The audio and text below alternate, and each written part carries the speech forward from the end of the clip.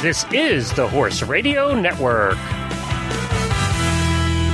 This is episode 487 of Horse Tip Daily. A different horse tip, a different equine topic, a different equestrian expert every day. Horse Tip Daily brings the world of equine knowledge to you one day at a time. Today's tip is brought to you by EquestrianCollections.com.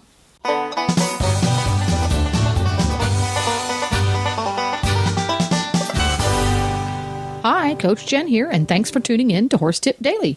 Today's tip is from Julie Fershtman. Julie is recognized as one of the nation's leading counselors and litigators in equine law. Her practice crosses all equine breeds and disciplines and serves a wide range of equine professionals and associations. She is the author of several books on equine law for lawyers as well as laypersons, like you and I. In addition, she has written over 200 articles on equine law, and her articles have been published in magazines that include Equus, Horse Illustrated, and Stable Management. Today's tip is Equine Liability Part 2. There's more to it than you might think, but yet it's not all that complicated. But first, a word about today's sponsor, EquestrianCollections.com. When horse folks need quality, name-brand products for themselves, or their horses, or their stables, they go to EquestrianCollections.com. Why, you may ask? Because of the astounding variety of top names in equestrian products that can be found there.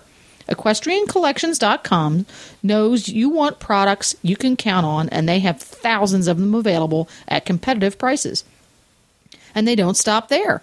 You can also take advantage of savvy shopper emails, rider rewards programs, and even special unlimited shipping programs. No matter whether you jump in the meter 15 classes, chase the equitation points all the way to Congress or National, or just enjoy big sky country aboard your horse, EquestrianCollections.com has the name brand products, knowledgeable horse people, and great service that you need to enjoy your horse time to the fullest. Now, enjoy today's tip. And welcome back again, Julie. It's lovely to hear your voice. Well, thank you for having me back. This has been a lot of fun. Last time you were on, we had a great chat about equine activity liability laws, what they do and don't do, and some great points on things that you should really be aware of. Today is part 2 of equine activity liability laws. What are we going to cover today? Let's talk about the requirements found in some of the laws, in fact, most of them, involving signs and contract language. Okay. Well, what we know is that, as we talked about last time, 46 states in the country currently have some form of an equine liability law, and we know that all states but California, New York, Maryland, and Nevada have one. But of the states that do have one, most of them require an equine professional and sometimes an equine activity sponsor, which could be an organization that's involved in setting up or organizing equine activities to post warning signs. And I'll bet you've seen those posted, haven't you? Oh yeah, we have them all over the place. You drive down the back roads of Lexington, Kentucky, and you look over, and they'll have this gorgeous entryway that has a stone wall and a gate that costs more than my whole house, and then splatted it up against the gate with duct tape is one of the equine liability signs. Ruining the view, but it ruins the view. Complying with the law. But you know, they got to put them up. Right, and interestingly, Kentucky has a farm animal activity liability law. So unlike most of the states that have signs that mention under the Equine Activity Liability Act, yours uniquely has a farm animal requirement. So it says under the Farm Animal Activity Liability Act, and then it goes on. But that language, as we know, is there because the law in Kentucky, like most of the laws that exist now, have said that if you are engaged in, or if you are a professional or an equine activity sponsor, you must post these warning signs. And the laws tell you that you should post them in sometimes they'll say close proximity to the equine activity. Sometimes they give you a general idea of where to put them. Oddly enough, the laws often tell you how big the signs have to be. Pennsylvania, I think, requires 2 feet by 3 feet. That's a big sign. Yeah, there is quite the price gouging going on there. I've noticed that, because you have to buy the sign. You have to buy the sign from them. You can't make your own. Those signs, it's like $10 for this paper sign. It's crazy. Very interesting. Yeah, they charge a lot of money for those signs. No doubt. I've told people that as long as they read their equine liability law, that is to say the law where they live or do business, and as long as they know what it requires about the language on the sign, the size of the lettering on the sign, maybe the color of the lettering on the sign, chances are they can make their own sign up. They just have to make sure that they follow the law.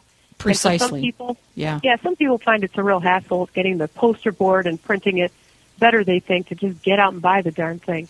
Well, and it's nice because some of the states offer, well, I think it's Pennsylvania, that because I used to live there, I was a little more familiar with it. They offer a sign that's outdoor use. It's like metal and weatherproof and all that kind of great stuff. The ones they sell in Kentucky are made of paper. Oh, great. Really?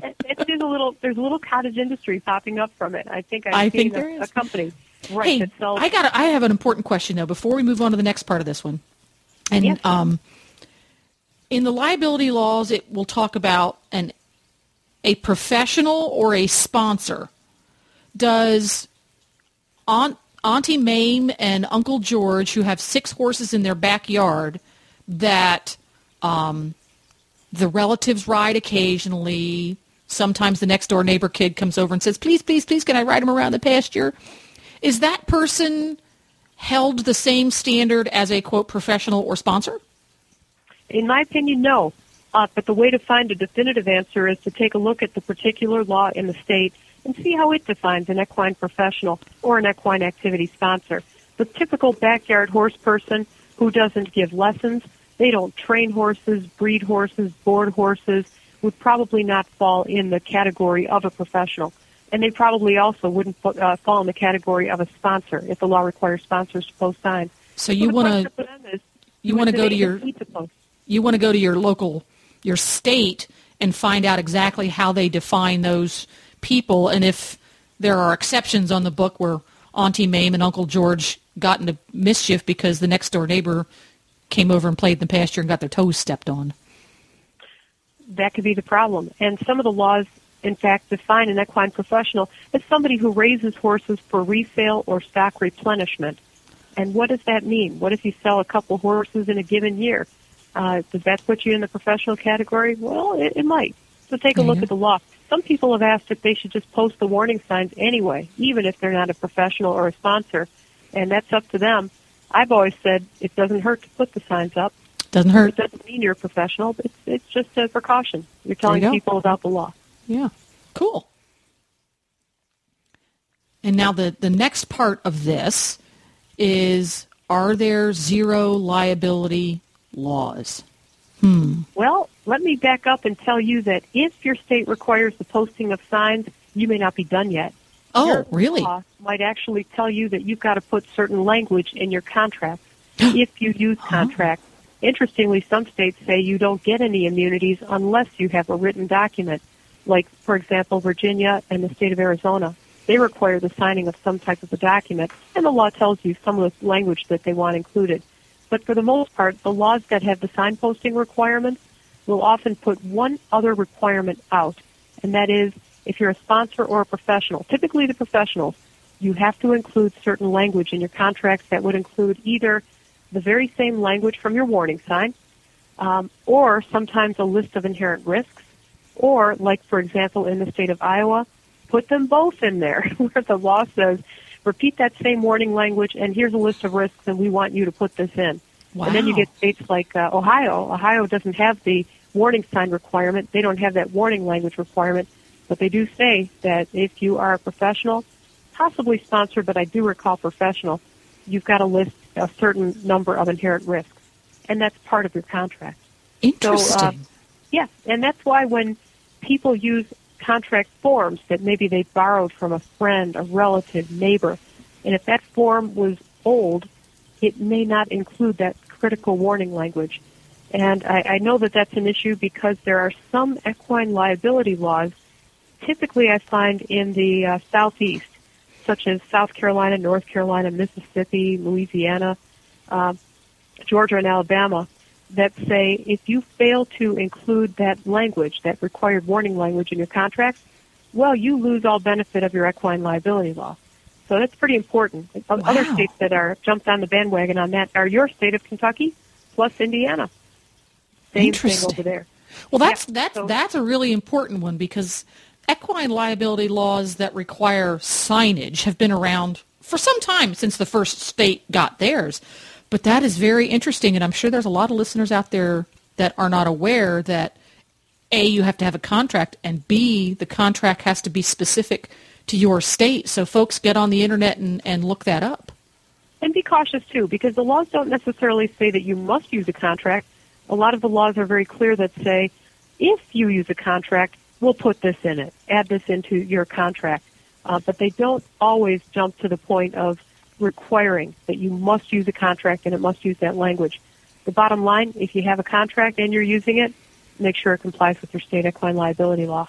Wow, that's fascinating. You did ask, you asked about whether these are zero liability laws, and it sounds to a degree like they are when you read the very beginning of them. But when you read the law all the way through, which not a lot of us like to do, but if you do, you'll see that these laws have not permanently ended all liabilities. They've narrowed some of the liabilities. They've eliminated a lot of the types of things that people used to sue for, but liability is still with us. And I always say to people, insurance is not obsolete with these laws. The need for insurance is still there. Oh, yeah. Is there, being not a lawyer, is there an example of such a thing as a zero liability law outside of the horse world? Yes, there are. There are ski area safety laws that affect ski industries, whitewater rafting laws. There are roller skating rink laws. These types of laws have found their way into a whole bunch of different industries. So we're not alone. Well, in a way, I can kind of get the whole, it doesn't exist in the horse world because the horse, if you're roller skating, you put the roller skates on. The roller skate cannot make his own decision. So, I kind of get why that hasn't happened in the equine industry, so I'm okay with that. But once again, Julie, really fascinating stuff that we should all be aware of. It's a great thing to learn about come wintertime when we're all stuck indoors and going a little bit crazy. Instead of surfing Craigslist for really bad ads to submit to the Horses and Morning Show, maybe take a few of those hours and surf about and learn a little bit more about equine liability laws in your state. Always a good idea. Better to be forewarned and to avoid liability. Absolutely. We're trying to take all of your business away. You know what? I think that if we can avoid liability, we can avoid injury, and we can avoid litigation, it doesn't matter. That is always a good thing. Yay! And thanks again for coming by, Julie. There you go. To listen to all of Julie's tips, go to horsetipdaily.com and go to the Experts drop-down menu on the left. You can also go to Julie's blog at www.equinelawblog.com. Please stop by the Horse Tip Daily Facebook page and let us know what you think of the tips you hear on the show. It's also a great place to tell us about topics you'd like to hear us cover. You can subscribe to all of the great shows on the Horse Radio Network through iTunes or Zune and get your horse podcasts automatically downloaded to your iPod, Zune, or MP3 player. I'll be back again tomorrow with another new expert and a different horse tip. Until then, go ride your horse! The Horse Radio Network and the Horse Radio Network hosts are not responsible for statements of guests or their opinions. Use your own judgment when listening to the tips provided by the experts on Horse Tip Daily.